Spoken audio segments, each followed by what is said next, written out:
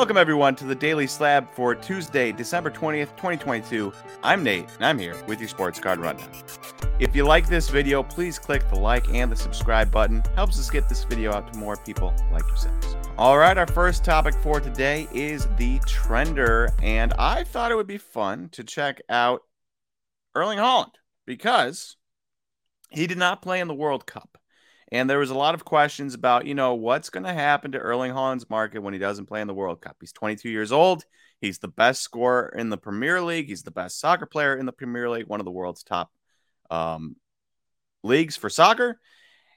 But he's not playing in the World Cup. Norway did not make it. So he is sitting at home for a month. What's going to happen to his cards when guys like Julian Alvarez, and Lionel Messi, Kylian Mbappe, and Cody Gakpo are doing really well?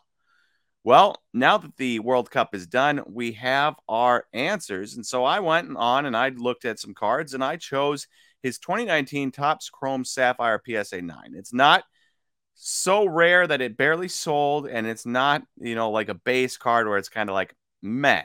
So I felt like that kind of settled in the middle. If you feel like maybe there had been a better option, please let me know. But for this, I chose his 2019 Topps Chrome Sapphire PSA 9. And in the last month, the World Cup started a month ago on November 20th and ended on the 18th. And so in that time, that's the time frame we're talking about here. And in that time frame, his first sale was on the 26th, 6 days after the World Cup started, for $315. November 26, 2022, the Topps Chrome Sapphire PSA 9 sold for $315. His last sale during the World Cup was on December 14th.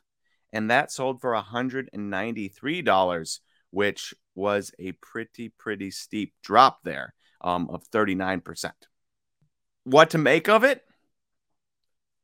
Probably a pretty good buying opportunity, if you ask me. One of those times where he was the best player in the world leading up to the World Cup. He didn't play for a month. People might not have forgotten about him, but we're spending their money on other guys that were playing in the World Cup.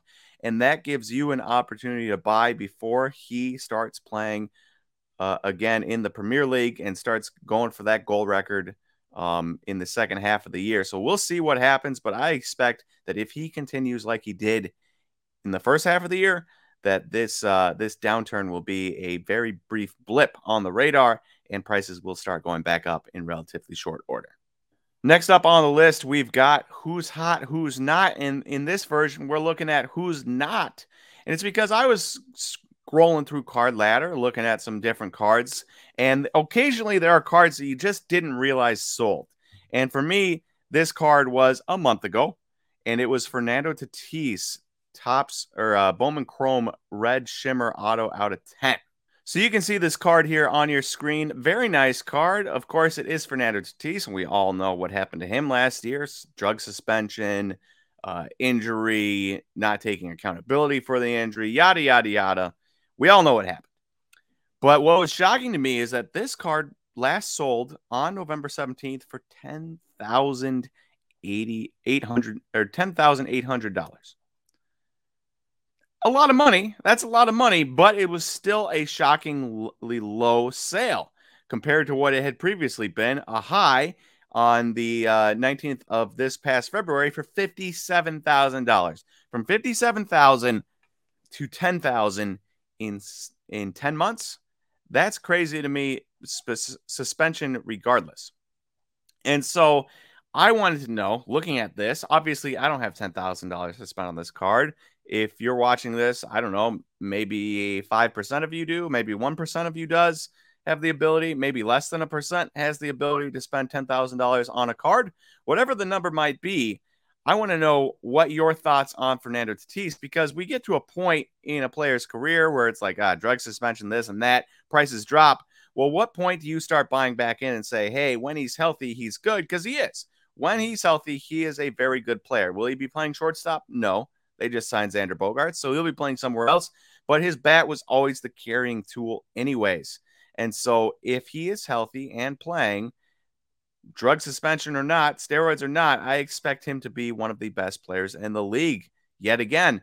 And so I want to know what you guys think, because for me, it's like, all right, if they get cheap enough, I'd probably buy in, because playing and winning, usually wins over people. And him playing and winning games with a very stacked Padres team should win over people. And so I expect him to put up great stats. I expect him to do well. And maybe a $10,000 purchase like this is a pretty good buy because 823, 25,000 in 2020, 219, 2022, 57,000. Like neither of those prices are probably legitimate comps anymore because of what the market has done since that point.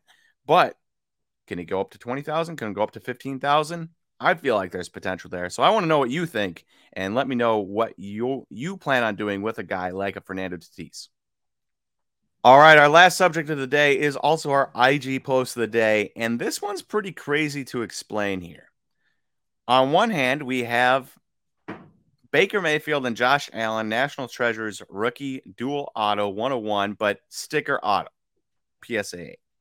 On the other side, we have Dan Marino, Hall of Famer, Joe Montana, who was considered the best quarterback until Tom Brady came along, Hall of Famer, dual auto from 2005, dual patch, on-card auto out of 5, BGS 8.5. So when comparing these two cards, one has the better grade, one has patches in it, one has on-card autos. The other one has the rarity being out of 1 instead of out of 5, and it has the quote-unquote rookie because Josh Allen and Baker Mayfield were both rookies, but it also has the significantly worse QBs. Whether you like Josh Allen or not, you cannot compare him to Dan Marino and Joe Montana just yet. By the end of the career, maybe, probably, potentially. But right now, you cannot. And Baker Mayfield, not anywhere close. Will never even sniff a tenth of what Joe Montana ever was or Dan Marino ever was at this point in his career. And so you've got these two guys, these two QBs, young, up and coming for Josh Allen, young, not as up and coming for Baker Mayfield with the rarer card, or you have the two Hall of Famers with the on-card autos and the patches. I know which one I'm going to take. I know it's from 2005, so it's not a rookie and all that stuff. But we're talking about Dan Marino and Joe Montana, and you only had to buy the card for $60 more than the NT dual auto with no patches, no on-card autos, and Baker Mayfield on the card? Come on. Come on. I know Josh Allen is the flavor of the month type of thing, and he's been amazing for years, but he's not Dan Marino. He's not Joe Montana. And sometimes I'm just like, it's crazy when comparing cards, and we all know it's hype and all that stuff, and we all know it, but it's still crazy to compare cards like this and be like, never in a million years would I come close to buying that card for the same price as Dan Marino and Joe Montana, and yet it happens all the time.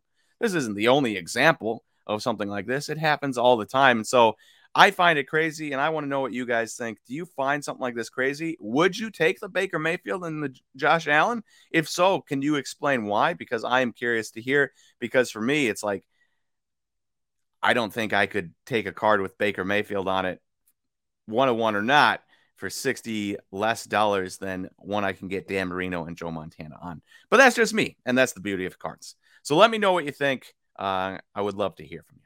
All right, thank you everyone for watching today's Daily Slab, and I will talk to you on Wednesday for the next Daily Slab. See you, everyone.